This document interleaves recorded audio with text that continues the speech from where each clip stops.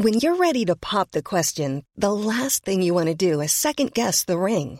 At BlueNile.com, you can design a one-of-a-kind ring with the ease and convenience of shopping online. Choose your diamond and setting. When you find the one, you'll get it delivered right to your door. Go to BlueNile.com and use promo code LISTEN to get $50 off your purchase of $500 or more. That's code LISTEN at BlueNile.com for $50 off your purchase. BlueNile.com, code LISTEN. Hi, I'm Daniel, founder of Pretty Litter. Cats and cat owners deserve better than any old-fashioned litter. That's why I teamed up with scientists and veterinarians to create Pretty Litter. Its innovative crystal formula has superior odor control and weighs up to 80% less than clay litter. Pretty Litter even monitors health by changing colors to help detect early signs of potential illness. It's the world's smartest kitty litter. Go to prettylitter.com and use code ACAST for 20% off your first order and a free cat toy. Terms and conditions apply. See site for details. Hey, Dave. Yeah, Randy. Since we founded Bombas, we've always said our socks, underwear, and T-shirts are super soft. Any new ideas? Maybe sublimely soft. Or disgustingly cozy. Wait, what? I got it. Bombas. Absurdly comfortable essentials for yourself and for those facing homelessness. Because one purchased equals one donated. Wow, did we just write an ad? Yes. Bombas. Big comfort for everyone. Go to bombas.com/ACAST and use code ACAST for 20% off your first purchase.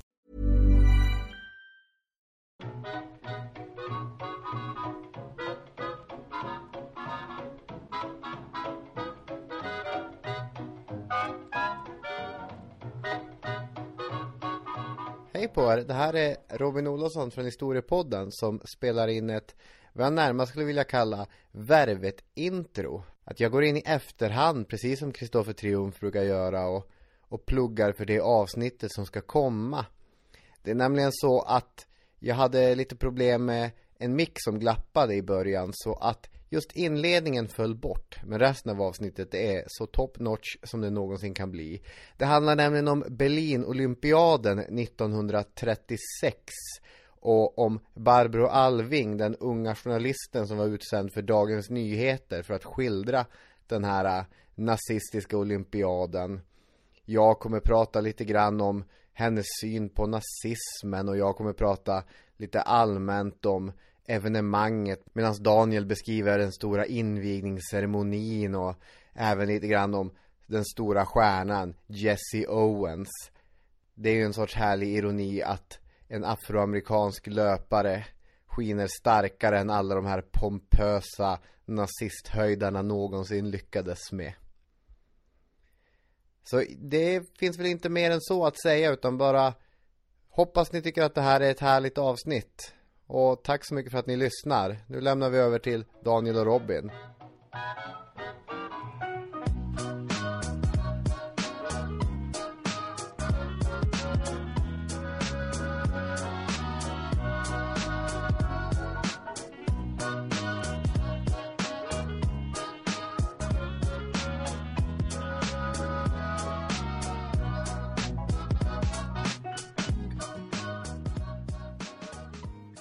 Välkomna till avsnitt 101 av Historiepodden. Så är det med det. Och är du nöjd med avsnitt 100? Jag är jättenöjd med avsnitt 100. Det var ju supertrevligt att få fira tillsammans med er lyssnare. Att få fira den här folkbildande, underhållande podcasten som varje vecka behandlar ett rykande inaktuellt ämne. Det är många så här taglines i ett där. Det är en podd som rymmer mycket innehåll. En podd som vi varje vecka gör tillsammans med Radio Play. De hoppade inte av efter avsnitt 100. Det är fortfarande samarbete som rullar på. Det känns ju superhärligt. Där kan man lyssna på många poddar. Man kan ladda ner appen. Bland annat vill jag tipsa om Gry och Anders med gäster. De har ju en hel del trevliga och kort och gott. Jag har lyssnat på framförallt Jan-Ove Waldner och Thomas Berlin som är två av mina stora idoler. Och de får alltså dit väldigt intressanta gäster ju. Och därför kan man tycka att lyssna på dem. De är väldigt roliga och gemytliga intervjuer. Brukar du se på God kväll? Skrattar du åt mina idoler här förresten? Nej, men jag fick en så här stark känsla. God kväll har ju mitt om någon från Gåkväll lyssnar, jag vill jättegärna vara med i det här inslaget. Ibland har de en gäst som får bjuda in till sin drömmiddag. Då får man säga, man får sätta påhittade eller verkliga personer. På den här stolen skulle den här sitta och på den här stolen skulle den här sitta. Jag tänker mig att du sitter där. Här till höger har vi Jan-Ove Waldner. Ja, det hade varit något. På vänster sida sitter Thomas Brolin. Sen har vi såklart Kenneth Andersson. Och vi har även... Ja, det kan ju bli... Du bara fyller på med de här idrottsmännen du växte upp med. Ja, eventuellt skulle man ju kasta in lite historiska karaktärer där med, som sagt. För det har man ju möjlighet att göra ändå i den konstellationen.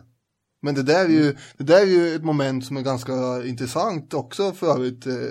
Alltså vilka man skulle äta middag med och sådär. Om man får välja helt och hållet. Men det finns ju fler poddar. Businesspodden, en annan podd som jag brukar lyssna på ibland. Jag är ju lite...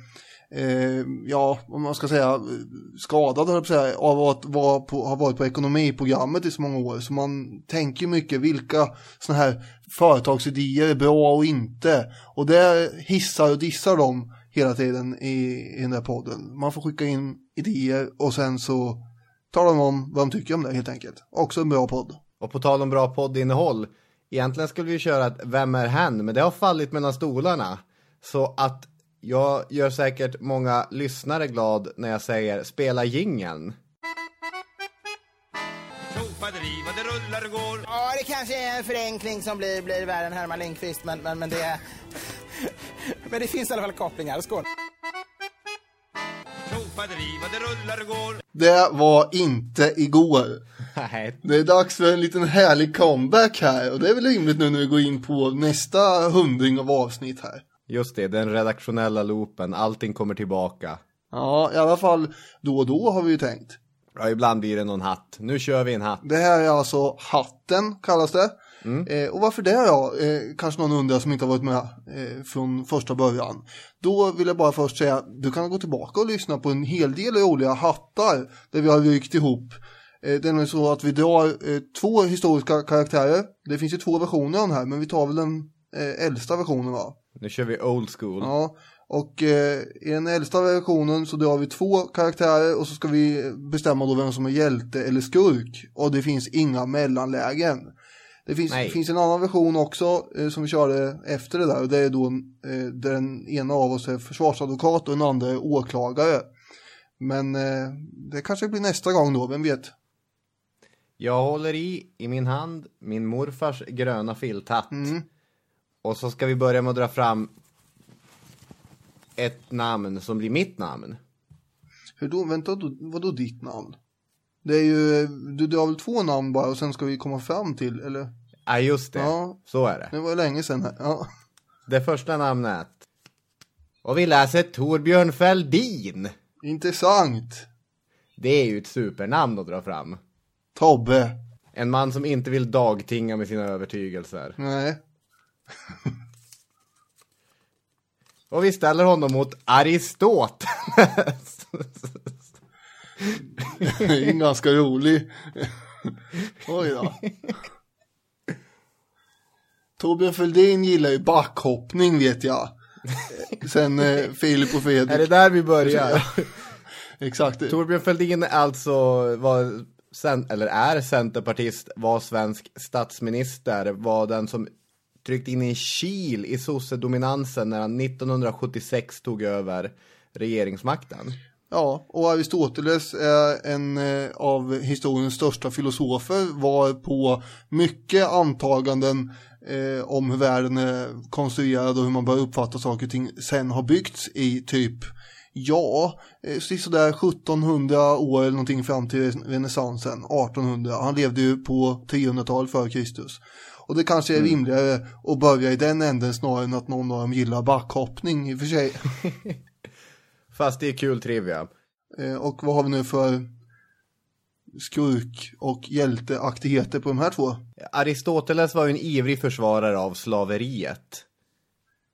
Han står ju för den här synen att vissa människor föds till att vara slavar, vilket kan ses som någon sorts embryo till rasistiskt tänkande. Dessutom så, han stod ju mer eller mindre för ett sånt tänkande gentemot barbarer och så.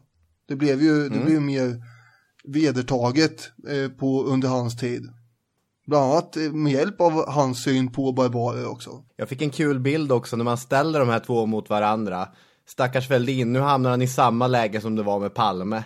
Ska han stå här och debattera med Aristoteles, den stora logikern? Han kommer ju skjuta ner allting Fälldin säger. Och Fälldin kommer svettas. Och vi kommer tycka lite synd om Fälldin. Och så vinner Fälldin på grund av det. Och så vinner Fälldin. Ja, det är ju också en kul bild där, ja. Ja. Jag vet inte, har du någon skit på Fälldin? Vad kan vi kleta ner honom med? Ja, men det är ju det att han säger en sak och sen blir det en annan. Ja, det här med kärnkraften tänker jag på. Det har vi ju det har vi alltid. Han var starkt mot kärnkraft, men för att få en borgerlig majoritet så var man tvungen att börja dagtinga med kärnkraften. Gå tillbaka på sina övertygelser. Även om det väl var andra frågor som gjorde att den där regeringen till slut sprack. Så är ju inte det riktigt lika tungt som det här med slaverifrågan. Men Aristoteles har ju till sin fördel då det här med att det var ganska länge sedan. Det är ju Ja. Och det är egentligen lättare att göra Aristoteles till en hjälte också. Den oerhörda briljansen, det enorma inflytandet på den västerländska filosofin. Som man i och för sig skulle kunna vända emot den också. För det är väl inte rimligt att en och samma karaktär på det sättet får ha ett sånt inflytande. Ett så totalt dominans över allting som man har tänkt. För kyrkan tar ju alltså hans idéer för sanning och gör honom till en auktoritet inom alla områden. Så är det när man på medeltiden ska bestämma om det var mannen eller kvinnan som skapades först av Gud, så sitter kyrkfädren och säger, men här Aristoteles säger ju så här att kvinnan, det är en halv man och inget halvt kan ha skapats före det andra. Så ska vi göra Aristoteles till skurken?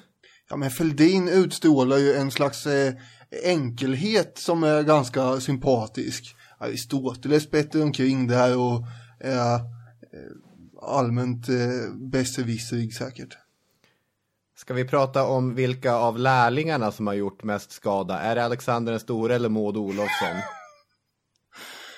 Ja, visserligen. Alexanders massmord mot Nuon-affären. Glöm nu inte bort att Alexander den store låste aldrig in någon vad jag vet. Nej, men visst är vi överens om att det är Aristoteles som är skurken. Ja, det får vi väl komma fram till här då. Även om det är ju märkliga beslut som tas i det här momentet för nya lyssnare.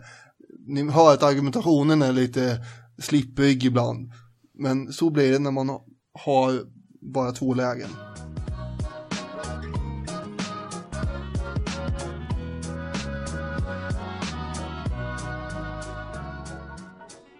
Kommer du ihåg hur det var att vara ny lärare? Ja, vad ska det här leda? Vad mycket man hade att göra, men vad oerhört mycket energi man hade till att göra det också. Jag satt uppe dag som natt och bara läste och planerade och man tyckte att allting var så kul och så spännande. Jo, det här känner jag igen. Det kan man ju fortfarande tycka att jobbet är och det är ju kul och spännande, men allt var ju nytt då. Och ett av de bästa momenten som jag någonsin gjorde var att jag fick en idé att nu ska eleverna få läsa historiska reportage. Så jag kopierade ut Hunter S. Thompsons tid med Hells Angels och Stig Dagermans tid i Tyskland efter andra världskriget. George Orwells texter och Barbro Alvings texter från Berlin-olympiaden 1936. Och vi satt och läste dem där och diskuterade dem och gjorde stilanalyser på dem. Och eventuellt har jag blivit lite nostalgisk och har glömt bort knorrandet och glömt bort det mindre lyckade resultatet. Men det känns som, gud vad bra allt. Så du har alltså en nostalgisk ådra där inne någonstans? Det har jag väl. Ja. Och ibland har jag tänkt att man skulle kunna köra lite historiska reportage, närma sig ett ämne från just det perspektivet. För det här är ju fantastiska källor. Så jag tänkte, det här avsnittet blir som en testballong. Ser vi hur den flyger. Barbro Alving, Berlin-olympiaden. Det är 2 grejer som borde ingå i svensk allmänbildning. Så har jag tänkt mig. Barbro Alving, känd under sitt alias Bang. Vem var det? Jo, det var en svensk journalist verksam på 30, 40, 50 och 60-talet och så. Jag kan inte sakna, för jag levde ju inte på den här tiden, men jag kan gilla den här gamla svenska traditionen att skapa ett journalist- eller författar-alias genom att slå samman för- och efternamn sådär. Stig Claesson, han skrev ju under aliaset Slas. Du skulle kunna podda under aliaset Down. Och jag skulle kunna vara Ron. Christian Luuk skulle kunna kalla sig Kruk. Alex Schulman, Allan. Det skulle ju kunna leda till viss förvirring då, eftersom hans pappa också hette Allan. Ja, just det. Där har vi ett problem med det, såklart. Men det är inte någon av de här karaktärerna som vi ska prata om, utan det är ju Bang, Barbro Alving.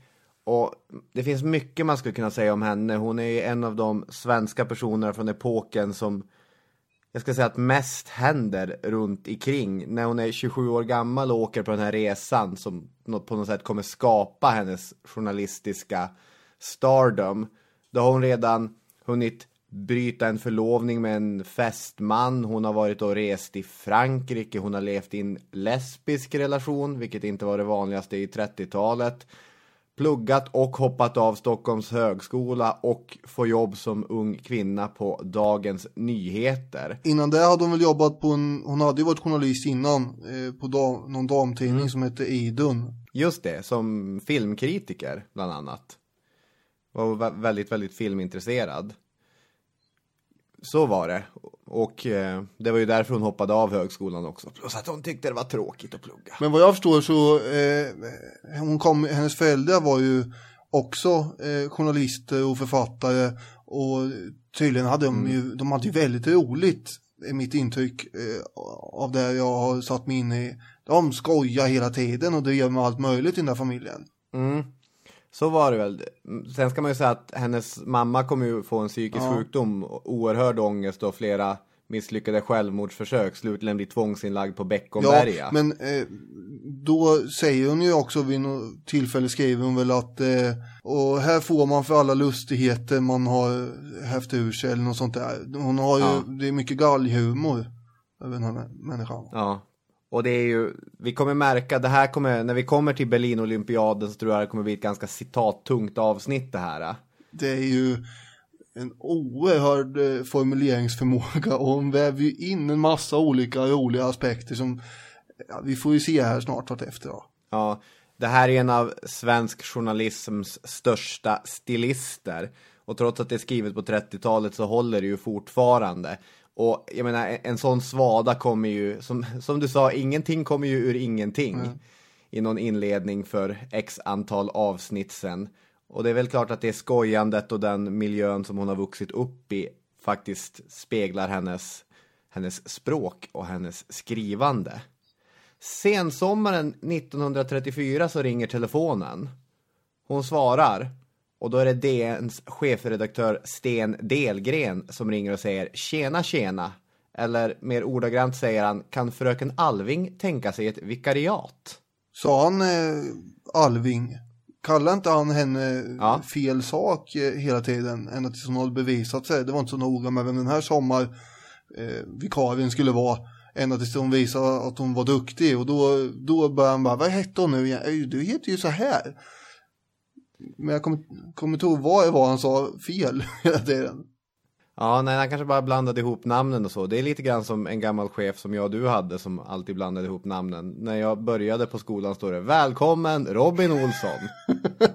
Jaha. Då kände man sig välkommen.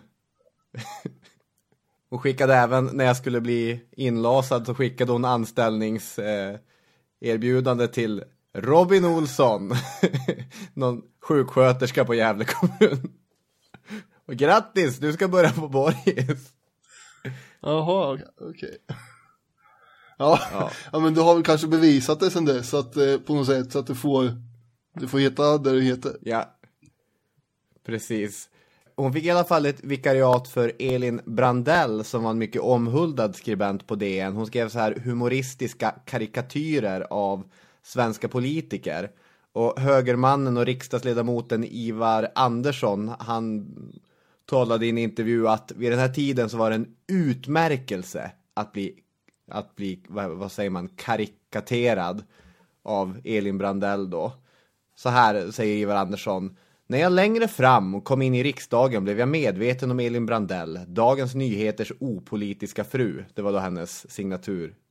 Hälsningar, den opolitiska frun, som hade sin givna plats på läktaren där i riksdagen. Jag beundrade hennes eleganta stil, observationsförmåga och kvickhet. Så det var stora skor att fylla. Det var ett vikariat som krävde elegant stil, observationsförmåga och kvickhet. Och allt det här har ju Barbro Alving i överflöd. Och hon drömde om att bli journalist också. Hon hade gått och köpt en trenchcoat som hon hade sett att amerikanska journalister hade på tv. Det var rätt hårt att vara journalist i Sverige på 30-talet. Ganska bra superkultur. Eller ja, det var ju säkert. Ja, men de satt dels på redaktionerna hela kvällen. Och så sen när man var färdig så gick man till favoritstället i Klara kvarteren. Och söp in på småtimmarna. Hem och slockna någon timme, sen tillbaka till jobbet. Så hon levde ganska destruktivt under de här första åren på DN. För hon hade inga problem med att titta djupt i flaskan. Men drömmen var att bli utrikeskorre. Och hon skriver till och med till sina vänner att jag måste skärpa mig så att jag ska klara av de här grejerna. Och första uppdraget, det är dit vi är på väg nu. Berlin 1936.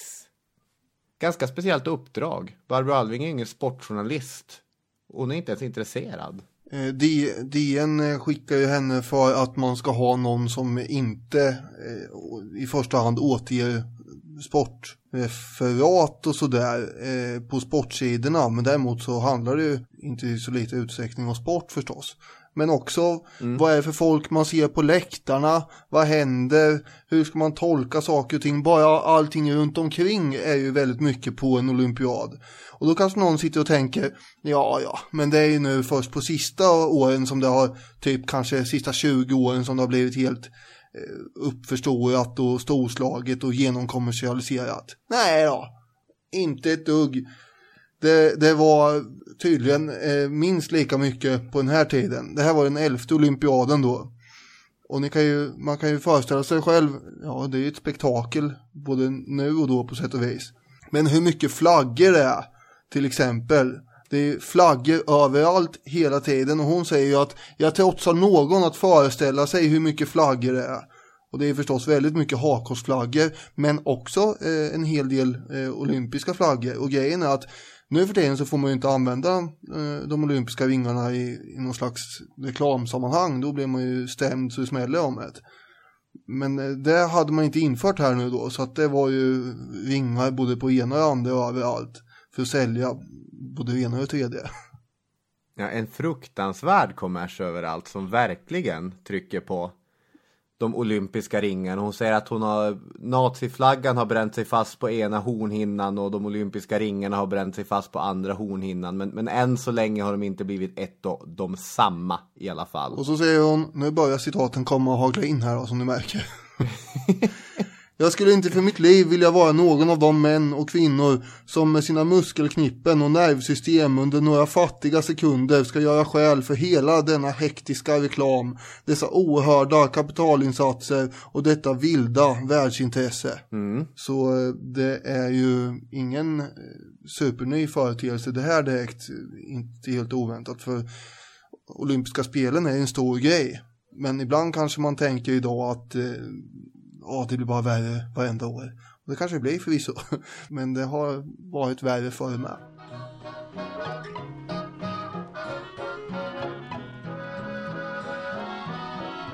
Ska man säga någonting om hur det kom sig att det var en olympiad i Berlin överhuvudtaget? Internationella olympiska kommittén, de hade utsett ort för spelen med hjälp av omröstning bland sina medlemmar för första gången. Och i finalen hade Berlin ställts mot Barcelona. 43 stycken ledamöter hade röstat för Berlin mot 16 för Barcelona. Det här var i maj 1931. Det är alltså under Weimarrepublikens sista skälvande tid. Så att det är alltså inte nazisterna som har sökt eller fått olympiaden. Nej, och de var ju ganska emot det här egentligen och var inte särskilt intresserade av att ha det eftersom det symboliserar allmän förbrödning och det är fredsspel och allt möjligt och sånt där som man inte riktigt kände sig superbekväm med. Ända tills Josef Goebbels satte sig ner på kammaren och kliade sig på hakan och funderade lite. Det här borde man kunna göra något av, tänkte han väl. Och kom fram till att det här ska vi gå all in med. Josef Goebbels kommer bli ett household name i det här avsnittet. Han är ju Tredje rikets propagandaminister. Och en oerhört slipad man. Antisemitismen hade ju tilltagit i Tyskland. 1935 har vi ju till exempel de uppmärksammade Nürnberglagarna. Så det hade ju börjat knorrats på olika sätt kring, ska vi verkligen skicka våra atleter att tävla i Berlin? I till exempel USA knorrades det en hel del fram tills att en Avery Brundage, som var ordförande i amerikanska olympiska kommittén, fick åka ner till Berlin på besök. Och han kom tillbaka av eld och lågor. Här förekommer minsann ingen diskriminering. Och man kan ju inte låta bli att tänka på fotbolls-VM i Qatar. Eller OS i Sochi som var nyligen, eller OS i Peking för den delen. Men man får ju ofta höra att nej, men politik och idrott, det hänger inte alls ihop. Men det är väl många gånger det har ändå gjort det. Bland annat i det här fallet och bland annat i de fallen jag nämnde, Moskva-OS också. Det blir ju lätt en propagandamaskin för det land som... Och det kan det ju vara även om det är en demokrati på sätt och vis, att man vill visa upp sitt land givetvis. Men min koppling till just Qatar är ju att det har åkt ner en massa så här klassiska fotbollsproffs som numera jobbar i diverse delegationer. Och när de kommer tillbaka från Qatar är de omvända. Franz Beckenbauer är där nere och vänder. Och när Beckenbauer kommer tillbaka, det finns inget tvångsarbete i Qatar. Det har jag sett med egna ögon. Så ja, inga likheter i övrigt. Ja, men då, vissa likheter finns. Då förstår jag vad jag menar för koppling där. Att det är någon som åker iväg och sen kommer på att nej, men det här var ingen fara. Men jag tänker på Mexiko OS 68 också, när de stod på pallen, Svarta Panterna där, och då var ju som liv i luckan om att det här är ju att man använder det som politisk manifestation och det är fel. Men det gör man ju från värdnationers håll och ibland gör man det från idrottsdeltagares håll, och det går ju att göra det emellanåt och bara säga att det är helt fel eller helt rätt, det är ju inte så lätt. Men oftast är ju intrycket som det var då och som det var nu inför senaste OS också, att kommittéerna vill ju gärna att nej, men vi kör, det är klart vi ska köra. För det SOK sa ju det 36 och det har de väl sagt alla OS. Det finns ingen anledning att bojkotta någonting liksom. Ett land bojkottade ju dock OS i Berlin. Spanien. Ja, det fanns ju andra skäl också. Ja, de försökte ju anordna ett eget alternativ OS, någon typ av festival på Barcelonas gator med idrott och musik och kultur. Men det får tyvärr ställas in därför att 1936 händer det vissa andra grejer i Spanien. Det blir lite våldsamheter där. Det stora inbördeskriget sätter ju igång. I Sverige fanns egentligen ingen tanke om bojkott. Dels för att det hade gått så bra 32 i Los Angeles så att vi kör en vända till. Ja. Det var ju så kul senast. Medaljerna hägrar. Men i tidningarna var det också tyst. Förutom hos Torgny Segerstedt i Göteborgs Handels- och Sjöfartsnytt. Så får man ju alltid säga när det gäller vad som skrevs i tidningarna. Det skrevs inget i svenska tidningar förutom Torgny Segerstedt i Göteborgs Handels- och Sjöfartsnytt. 1936, det var ingen som pratade om att amerikanerna 9 år i framtiden skulle bomba Hiroshima. Utom Torgny Segerstedt i Göteborgs Handels- och Sjöfartsnytt, som starkt kritiserade Harry S. Truman. Nej, jag tramsar bara. Men alltså, jag hänger inte med. När det gäller kritisera nazismen, när det gäller att ta ställning för sådana saker som i efterhand framstår som inte helt självklara, men framstår som det rätta och det modiga och det sanna, så är det ofta just professor Torgny Segerstedt i den här lilla tidningen som har fått historien på sin sida. Ja, för det måste ju vara en liten tidning det här. Ja. Det var i och för sig mycket sjöfart i Göteborg. Ja, ja. Ja. Då är det dags för invigning. Den 1 augusti 1936. Det har ju regnat en hel del dagarna innan här. Och man har varit orolig att allting bara kommer regna bort i en enda stor pöl. Men det verkar som att det kanske ska klara sig ändå under invigningen. Vädret är visserligen väldigt grått och tråkigt och sådär, men det regnar ändå inte förskräckligt mycket än så länge. Och så beskriver ju Barbro då hur fackelbäraren är på väg in mot stadion här. Och han är omgiven där av en massa löpare och det är polisbilar och tydligen milslånga rader av cyklister i släptåg. Ibland får jag en känsla av att hon möjligen kryddar lite. Eller ja, det gör hon. Ja, det kan hända. Men hon gör det på ett kul sätt. Dessutom så far det omkring en massa turistbussar bredvid den här fackelbäraren från Aten, och där är en massa greker som skrålar och hänger ut genom bussfönstren och tydligen sitter på taket och viftar. Och sen när de väl kommer in på stadion, den här fackelbäraren, så säger hon ju där att det här är en regi som övergår förståndet. Och läktarna har ju då snabbt fyllts upp av folk, men det har inte gått så här, det är ingen panik, folk springer inte fram, men det går ändå fort liksom att fylla på. Och det är hon imponerad över. Färgen på allas klädsel verkar tydligen vara mossgrön, åtminstone när man ser det som en stor vägg så här av människor bara.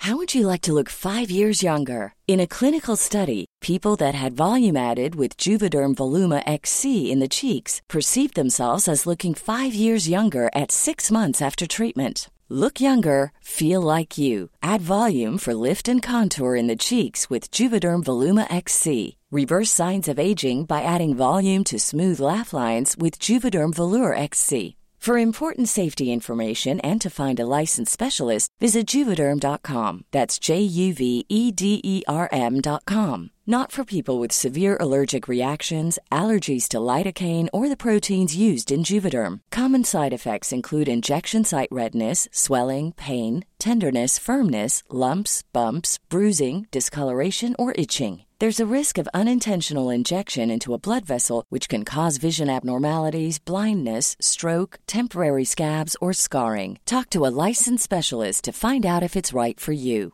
Burrow is a furniture company known for timeless design and thoughtful construction, and free shipping, and that extends to their outdoor collection. Their outdoor furniture is built to withstand the elements, featuring rust-proof stainless steel hardware, weather-ready teak, and quick-dry foam cushions. For Memorial Day, get 15% off your Burrow purchase at burrow.com/ACAST and up to 25% off outdoor. That's up to 25% off outdoor furniture at burrow.com/ACAST. Hiring for your small business? If you're not looking for professionals on LinkedIn, you're looking in the wrong place. That's like looking for your car keys in a fish tank. LinkedIn helps you hire professionals you can't find anywhere else, even those who aren't actively searching for a new job but might be open to the perfect role. In a given month, over 70% of LinkedIn users don't even visit other leading job sites. So start looking in the right place. With LinkedIn, you can hire professionals like a professional. Post your free job on linkedin.com/people today. Och sen så konstaterar hon ju att om det nu finns 115 000 människor på arenan, så fanns det ungefär 114 999 kikare. För själv har hon ju ingen. Och det upplever hon lite som ett problem. Och sen har vi, säger hon nu, att trots att klasskillnaderna är utraderade i det här landet, så verkar ändå allas kikare vara riktade mot den här hedersläktaren. Och där sitter ju Hess och Rudolf Hess och Hermann Göring och tronar bland allsköns militära höjdare, alla klätt i brunt och svart. Och framför dem så är det en gigantisk kamera som är uppställd, och där stöttar fru Leni Riefenstahl fram och tillbaka och drar blickarna åt sig. Och så säger hon att Alving då, att hon slänger med sin stora handväska på ett beskäftigt vis. Vem var Leni Riefenstahl? Men hon var ju den här tyska filmaren som hade imponerat storslaget på Goebbels när hon hade fått uppdraget att skildra partidagarna i Nürnberg och gjorde det i den här enormt pampiga propagandafilmen Viljans triumf. Hon hittade ju på helt innovativa sätt att filma och var ju när det gäller filmteknik ett geni. Sen var hon ju supernazist och det är ju en sån här diskussion som har levt kvar in i våra dagar. Får man tycka om Leni Riefenstahls filmer? Och Goebbels har ju satt henne på att spela in en film om olympiaden som ska bli den här propagandaframgången för Tyskland. Det är Olympia som den filmen heter, den kommer 38 tror jag. Den kommer inte bli riktigt samma framgång som Viljans triumf blev, men det är det hon håller på med. Hon har kameror överallt och hon struttar omkring till höger och vänster. Apropå hatten så har vi haft, hon har ju dykt upp i en hattsituation en gång och då kommer jag ihåg att vi sa att hon ljög om sin ålder när hon var gammal för att hon hade gett sig den på att hon skulle dyka och ta dykarcert. Kommer du ihåg det? Ja, just det. Så hon hängde ju i länge med olika äventyr. Verkligen. Hon hade otroliga äventyr under den här olympiaden också. Direkt efter olympiaden var över så inledde hon en het passionerad affär med den amerikanska 5000 meters mästaren Glenn Morris. Det var tur att hon gjorde det, för hon hade nämligen glömt filma 5000 meters affären. Så hon fick sin nya älskare på att ställa upp några dagar senare och springa ett lopp för sig själv. Och så fick hon ta lite extra bilder då så att hon kunde klippa in även honom i Olympia. Jaha, ja. Ja, minsann. Men då måste jag tyvärr meddela att klockan 13.51, mycket noggrant nedtecknat av Barbro, så faller den första olycksaliga regndroppen. Och det är nästan som på en given signal så förvandlas stadion till en ocean av paraplyer, skriver hon. Men det här var bara en liten hotfull skur som efter ett tag gick över. Och det blir mycket applåder här nu framöver. De första dånande applåderna som breder ut sig där i stadion, det är när en grekiska maratonsegraren från 1896 som börjar bli till åren vid det här laget släpar sig in här med en olivkvist. Jag vill gärna säga i munnen, men det har han att han inte har. Utan han håller i den bara. Han blir väl mottagen. Och tanken är att han då sen ska lämna över den här till Hitler när han väl kommer. Och när kommer han då? Jo, klockan 15.48 ska Hitler träda in på arenan. Och det är det alla sitter och väntar på nu. Och under tiden så ljuder ju då Wagners mästersångarna till publikens stora jubel. Och sen, efter en stund då, förmodligen runt 15.48 när det skulle vara, så är det trumpetande fanfarer och så är det någon som skriker i en högtalare och ger order om att nu minsann måste varenda kotte lägga ner sina paraplyer och alla riktar blickarna åt ett visst håll. Och då har jag ett citat här.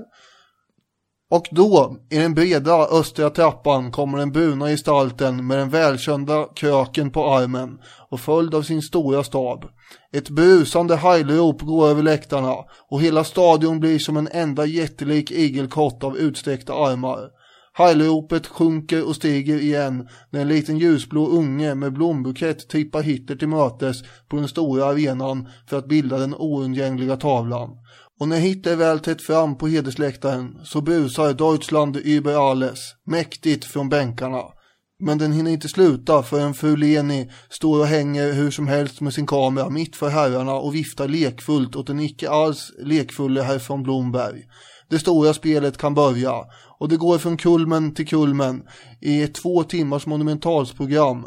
Det är Tysklands stora manifestation det gäller och det känns, ingenting klickar. Det ligger en fruktansvärd vilja i denna osvikliga regi. Och sen kommer då inmarschen med alla. Och här är ju, apropå det här med om det är politik eller inte det här, så är det ju väldigt höga förväntningar på alla. Kommer de att göra Hitlerhälsning eller inte, de olika ländernas trupper? Här blir man ju förvånad vilka som faktiskt heilar och inte. För det är ju det som kommer att avgöra om de möts av applåder eller visslingar. Och det är en väldigt stor spänning här inför varje land som kommer. Först kommer grekiska laget. Framför hedersläktaren kastar de ut armen och möts av ett öronbedårande jubel. Men det kunde bli högre, visar det sig. För sen kommer ju den här verkliga spänningen som bara dallar i luften när fransmännen kommer in här med sina blåa baskar mot samma plats. Och så hälsar de hedersläktaren med den tyska hälsningen också. Då bryter ju en storm av applåder ut på läktarna. Och när det österrikiska lagets 219 deltagare kommer och gör detsamma här, då sprängs ju alla normala trumhinnor förmodligen. Och en orkan av Europa applåder bara dånar. Men sen är det ju som sagt, fortsätter ju i den här stilen med olika länder som avstår eller hälsar. Och belgarna, de går ju förbi utan att klia sig i huvudet med sin halmhatt. Alla har ju en halmhatt utom fransmännen verkar som. Egyptierna struntar i det, argentinarna struntar i det, australiensarna avstår. Men sen har vi länderna på B då. Bolivia, Brasilien, Bulgarien. De möts av jubelrop och applåder och allting här när de hälsar. Det är Polen också. Det är lite mer uppseendeväckande då på något sätt. Ungern och Uruguay. Sen att italienarna hälsar var väl ingen som var så chockad över. Nej, det är mindre konstigt. Och sen har vi amerikanerna, britterna, holländarna förstås och alla nordiska länder utom Island. De avstår ifrån att göra Hitlerhälsning. Det är ju roligt, hennes beskrivning av den svenska truppen. För de håller nere armarna tills en helt plötsligt skickar upp handen i vad man kan tänka sig en heilning. Men det är det inte. Barbro Alving känner igen gesten. Det är en svensk gest. Den betyder tjena. Han ser någon i publiken han känner. Tjena! Ja, men sist kommer ju då det tyska stora laget in. Och de har ju förstås, de vet hur man marscherar om man säger så. Så det säger hon att det är den bästa marschen av alla. Och sen så tar ju då tonerna till nationalsången fart igen. Och när de är klara så är ju hela planen fylld av de olympiska deltagarna. Hitler förklarar de 11:e olympiska spelen öppnade. Man skjuter salut och tusentals brevduvor drar iväg mot himlen. Och högst upp på trappan i ena änden där så står det då den sista fackelbäraren som heter Fritz Schilgen. Och han springer ett varv runt arenan innan han kommer fram och tänder eld på den slutliga facklan där. Och därmed så är vi verkligen invigt då.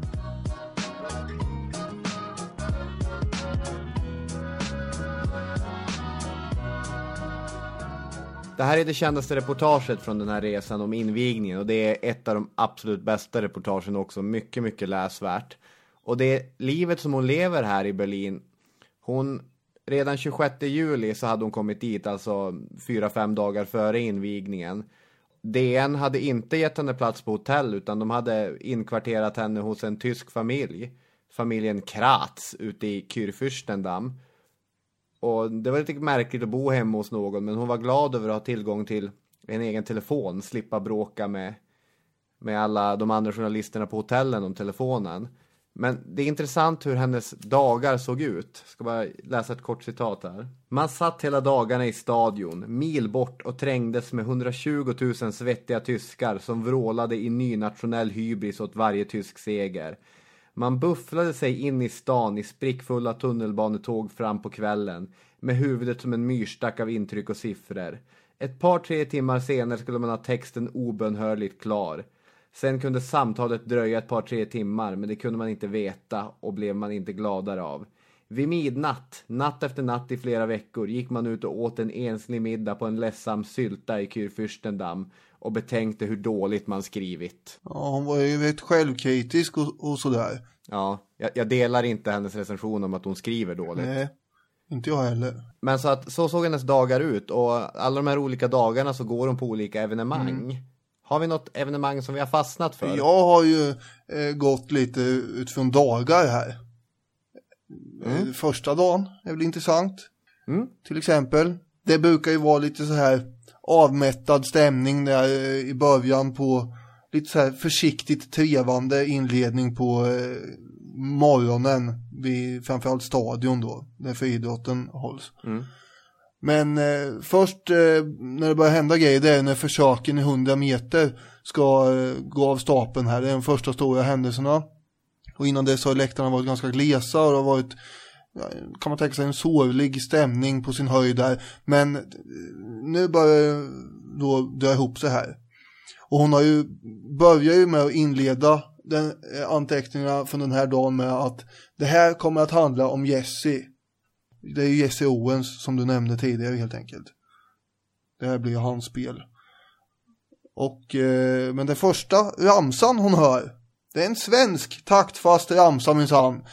För att den svenska klacken har ju noterat att nu ska ju minsann Lennart Strandberg från Malmö här ut och värma upp i sin blågula overall. Och då är det så att det kommer gå rätt bra för honom. Då skriver hon: Strandberg har kommit ur overallen. Nu hukar han sig på sin plats bredvid de 4 andra. Det är en otroligt vacker syn med dessa 5 spända gestalter inför startens höjda arm. Målet för 100 000 ögon. Skottet går och så kommer det som gör en olympisk tävling till vad den är. Detta rullande, stigande rop som bär löparna fram till strecket och sedan övergår till åsklika applåder. Den här gången rullar ropet och stormar applåderna för Strandberg. Det blir 10,7 och det blir mer än så. Därmed blev 11:e olympiadens första goda prestation en svensk. Och därmed hade han gått vidare då. Men det var ju bara ett steg. För hon skriver där att det är ju 12 försökshit för att få fram 24 man till nästa omgång. Och sen ska det springas 4 lopp till. Och allt det här är ju helt i onödan. När det ändå bara kommer bli Jesse som vinner till slut. Det är ungefär som man känner inför Usain Bolt när han ska ut och springa. Vad ska man hålla på för? Ja. Den här känslan när man såg Usain Bolt och bara leka hem allting och hur vacker och storslagen han var. Det är ju precis samma känsla som hon beskriver med Jesse Owens. Mm. Och hur gick det för honom då i hans lopp? För att säga det med bara. Eller snarare vad hon säger om det. När det är dags för Jesse blir det först 10,3 i försökshitet då. Och nästa gång hans sagolika ben trollbinder de 100 000 springer han ifrån ännu en 10:e sekund. Och vilken 10:e? Man torde kunna säga att det hörs när 100 000 sportentusiaster skriker farväl till ett världsrekord. Och vänta.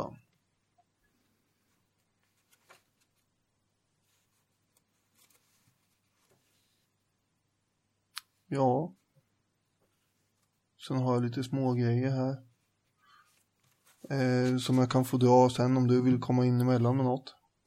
Ja, jag vill bara säga om Jesse Owens. Han har inte vunnit än då, det kommer jag också fram till sen. Ja, jag tänkte bara säga om hur hon beskriver honom. Okay. Att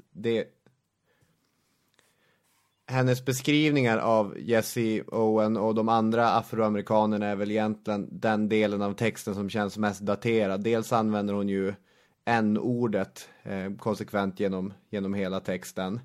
Men även så säger hon att utan ansträngning och en obeskrivligt vacker stil drar han ifrån hela klungan efter sig. Han ser ut som ett stolt djur i en djungel när han springer. Det doftar ju lite Afrikaromantik. Men det är en svensk journalist 1936 å andra sidan. Det får man ju ha överseende med. Men där tycker jag att hennes stil har blivit mest daterad. Senare kommer hon beskriva de japanska simmarna på samma sätt. Det märks att de äter rå fisk. För de är minsann... Simmar man bra då? Minsann helt naturlig i vattnet. Det är ett litet skämt också. Men... Ja, hon beskriver ju vad som händer på arenan och sådär. Alltså på ena sidan hoppar herrarna höjd och på andra sidan kastar damerna spjut. Men hon tycker att en tävling ska vara som en löpning. Där alla börjar samtidigt och så att man kan se och uppfatta en klar vinnare. För det är ju träligt att sitta och vänta på hur det ska gå med allting. Och så ska man stå upp i bänken och rycka ifrån kikaren från sin japanska granne och utstöta hittills okända rop. Säger hon. Jag ser framför mig hon bara, vänta vad händer där nere? Och bara sliter åt sig kikaren från någon stackars japan som står bredvid där. Och sen bara, oj, Ja. oj, heja! Ja. Och då är det mer än någon annan så är det Jesse som får publiken, i alla fall får Barbro Alving att göra just detta. Och hon tar ju upp 5000 meters loppet förstås också, som allt annat. Men hon har tyvärr inte sett det så noga, för hon har hamnat i en ostasiatisk hejaklack som då har en massa konstiga läten för sig som hon helt enkelt säger helt obeskrivliga. Men hon antar att den finska kommentatorshytten har gått helt bananas när de finska löparna då kommer in över mål där. För de hade med 3 stycken i det där loppet. Men framförallt så nämner hon ju det här blåbäret som finns. Alla spel måste ju ha ett blåbär. Och i det här fallet så är det en indisk herre som heter Singh Raunak Singh. Han springer runt där i sakta mak och med en blå rosett i håret och ett stort svart helskägg. Och enligt henne så ska han ha legat 5000 meter efter de andra hela loppet. Och det är ju helt omöjligt där. Men hon överdriver en smula. Men ändå, det är en rolig syn på något sätt. Att man är ganska långsam. Man gillar ju ett blåbär. Eddie the Eagle och så vidare. På tal om backhoppning. Ja, just det. Under dag 2 då, när de här 100-metersloppen bland annat ska avgöras, så skriver hon att hon börjar undra vem det är egentligen som sköter landet. För Hitler, han sitter ju hela tiden på läktarna. Och som du sa innan, varenda tysk seger möts av ändlöst jubel hela tiden.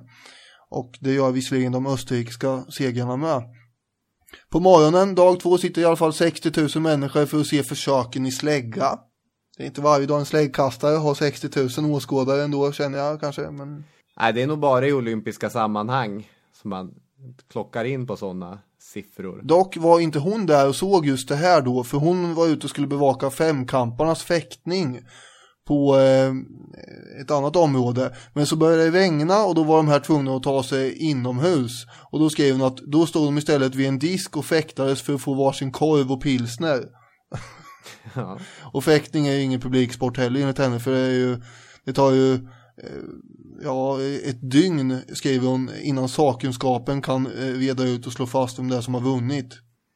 De hade den här elektroniska utrustningen redan då, men till skillnad från modern fäktning så var det inte kopplat till någon display. Nej, just det. Man stack varandra och så sen satt man som en lång pappersremsa i ett dygn. Nu ska vi se. Vad blev det här? Nu har vi en träff och så.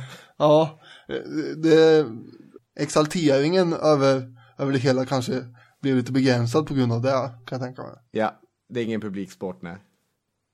3:00 var det dags för semifinaler i 100 meter och då hade regnet gått över till stadion också. Det fanns inte en enda sittplats på hela bygget. Och så tillägger hon så här som hon gör då att hon, här ser jag minsann en svensk professor i teoretisk filosofi som jag känner igen. Och här sitter han och varken är teoretisk eller filosofisk. Och sen går hon bara vidare till nästa betraktelse.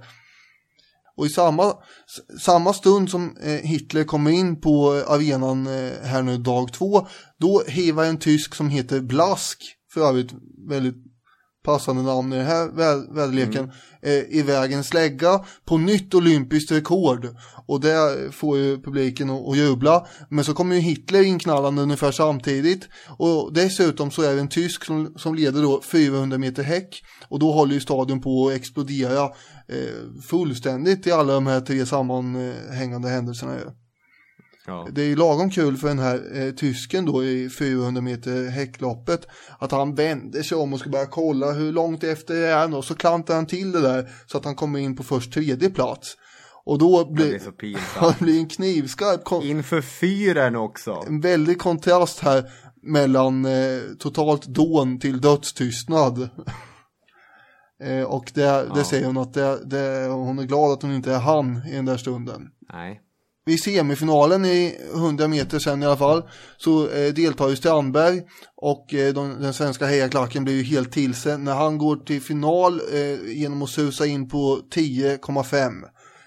Och där tar han då alltså det svenska 100 meters rekordet, och sen kommer han putsa där lite senare till 10,3 i Malmö efter OS, men sen behåller han det i 37 år fram till 1973, och det tycker jag väl kan vara grattis eller något. Men även han bleknar mot Jesse Owen, vars rekord i längdhopp skulle stå till 1960. Det är ju dessutom ett världsrekord där. Men det här betyder ju ändå att han gick till final, och det är ju inte illa att vara svensk sprinter i en OS-final. Snacka om att ta plats i historien. Så där står han och hon säger att det är en imponerande syn med de här 6 snabbaste i världen som ställer upp sig inför den tysta och förväntansfulla publiken. Outhärdlig spänning, skriver hon. Och sen går då skottet. Pang! 100 000-stämmigt vrål ryter. Efter 10,3 sekunder är det över och en skog av filmfotografer flockas runt Jesse Owens. Och Strandberg linkar iväg med sendrag i knät. Den här svenske släggkastaren Varngård, han fick i alla fall en bronsplats. Så det var alltid något med. Grattis. Jag satt och skickade en massa snap till dig igår på såna här lopp. Man får själv en massa minnen av såna här stunder. Michael Johnson. 100 meters finaler man minns. Ja, eller 200 meters finaler också för den delen. Ja. Framförallt kommer jag ihåg Michael Johnson när han sprang in på 1996 i Atlanta. Då är ju också alla de här fotograferna, det var, kanske man har romantiserat det här väldigt mycket efter, men det var en otrolig grej tyckte man då. Sen kom ju då Usain Bolt och slaktade det här efteråt, och det var ju också helt osannolikt förstås, men det är nästan så osannolikt att man tänker, det här kommer aldrig någon slå. Ja, och Jesse Owen är ju någon sorts, han är ju den första av de här stora som är bara så helt osannolika, helt magiska. I efterhand så har Barbro Alving fått viss kritik av att det blev för lite om nazism och för mycket om bara det härliga arrangemanget. Och hon har ju skrivit lite memoarer och hon har gett ut olika samlingar och så, där hon bemött den här kritiken med 3 punkter. För det första så var det inte riktigt det som uppdraget handlade om. Det var inte som politisk analytiker hon åkte dit, utan det var ju som kåsör. Och dessutom så var Berlin en vänlig stad under OS. Och det var kul liksom. Och punkt 3, och nu slutar jag parafrasera, nu citerar jag henne ordagrant här. Man var ännu då förhållandevis aningslös. Man var medveten om OS som ett gigantiskt propagandanummer, men icke klar över att propagandan gällde legalisering av en herrenfolksdröm. Och så lägger hon till. Dock, reporterns hopp är att något av obehaget intill skrämsel inför den nazistiska styrkodemonstrationen skymtar. Och det tycker jag den gör. Alltså jag tycker hon ganska tydligt petar hål i det nazistiska samhällsbygget. Till exempel så skriver hon i den sista texten från OS att har fru Leni fått sin film så har jag fått min. Och när jag låter den rulla ser jag ganska snart att det trots all ridderlighet och idyll borde vara barnförbjuden. Hon menar att det blev för mycket, att det faktiskt var läskigt på riktigt. Och i en av de allra första texterna innan invigningen, då hon varit på bjudmiddag och pressinfo tillsammans med andra journalister hos Goebbels. Och han har givit dem rådet att skriva om det nya Tyskland som det verkligen ser ut. Och den texten avslutar hon med: när jag sitter och skriver detta går klockan mot midnatt, men hela Berlin flaggar fortfarande trots att det är mörkt. Men mitt emot mitt fönster ligger ett grått komplex, naket och oskyddat bland alla de hakkorsprydda. Tittar man sig om ser man flera sådana. Det är judarnas, de får inte flagga. Det finns ju ändå, hon är ju inte naiv inför vad det faktiskt är hon upplever. Nej, det tycker jag inte. Och en grej som hon skriver som verkligen fastnar, som känns lite 36, att det är verkligen en läskig idé med tanke på vad som komma skall. Hon skriver om tyskarna: det är ett fruktansvärt starkt folk, och till vilka mål vill dess regim driva fram det härnäst? För dit den driver, dit går de. Så mycket tror man sig veta, om man överhuvudtaget kan bedöma något efter en så flyktig sejour.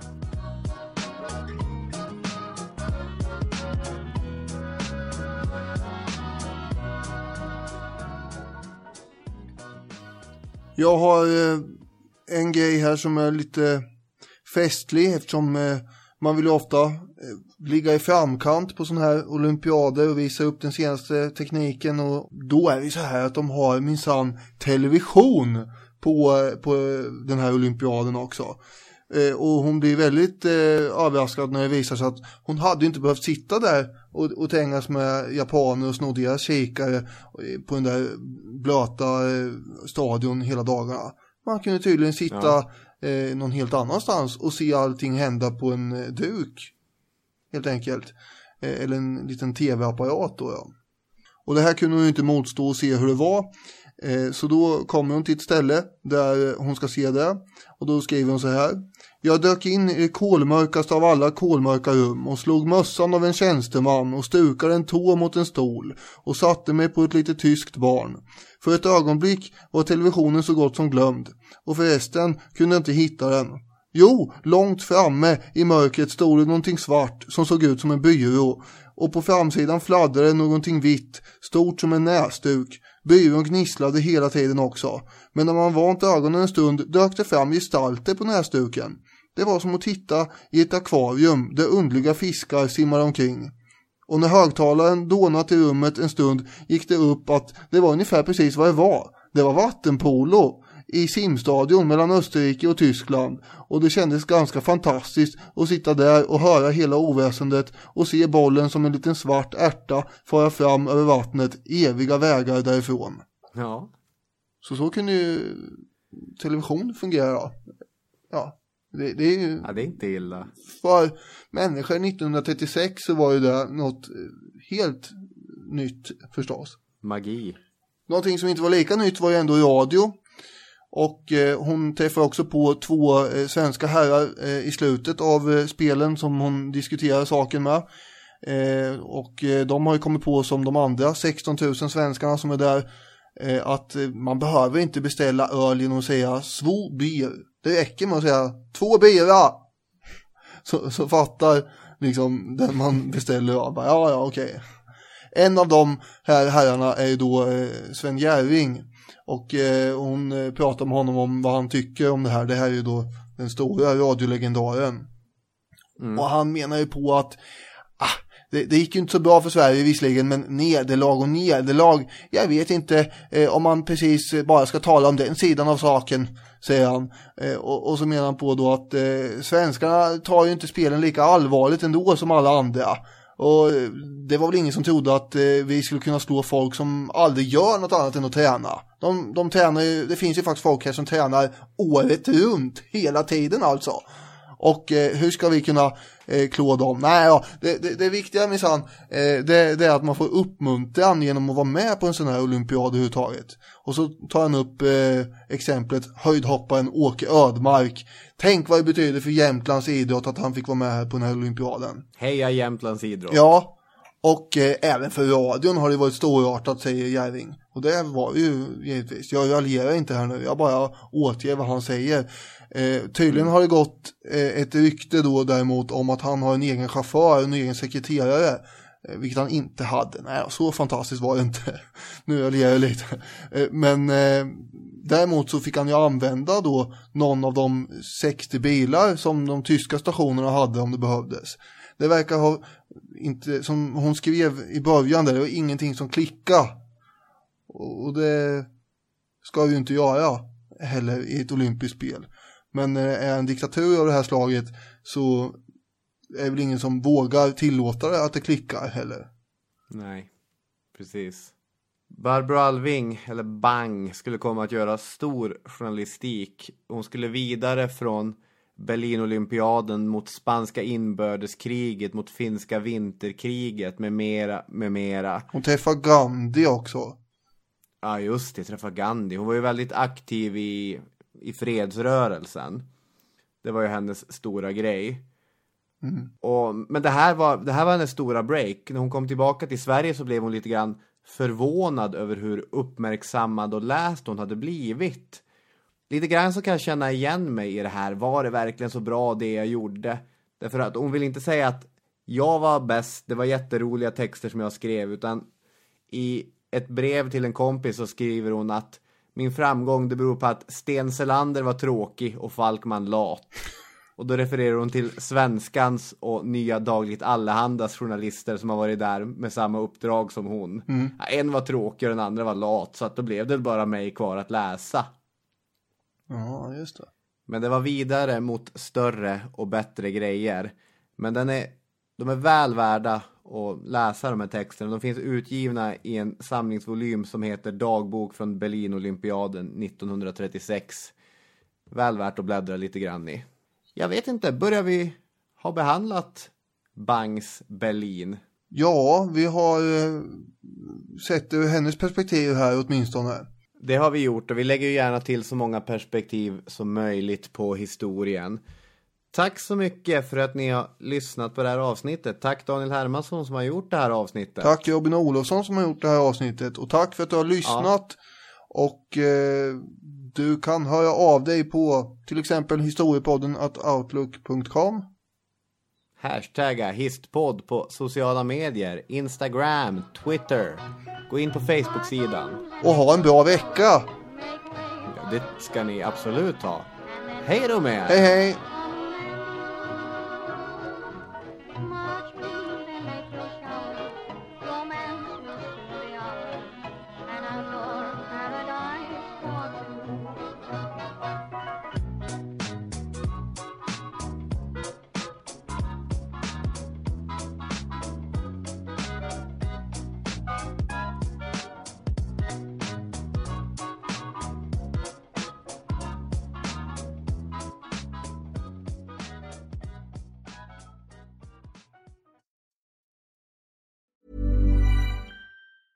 Cool fact, a crocodile can't stick out its tongue. Also, you can get health insurance for a month or just under a year in some states. United Healthcare short-term insurance plans, underwritten by Golden Rule Insurance Company, offer flexible, budget-friendly coverage for you. Learn more at uh1.com.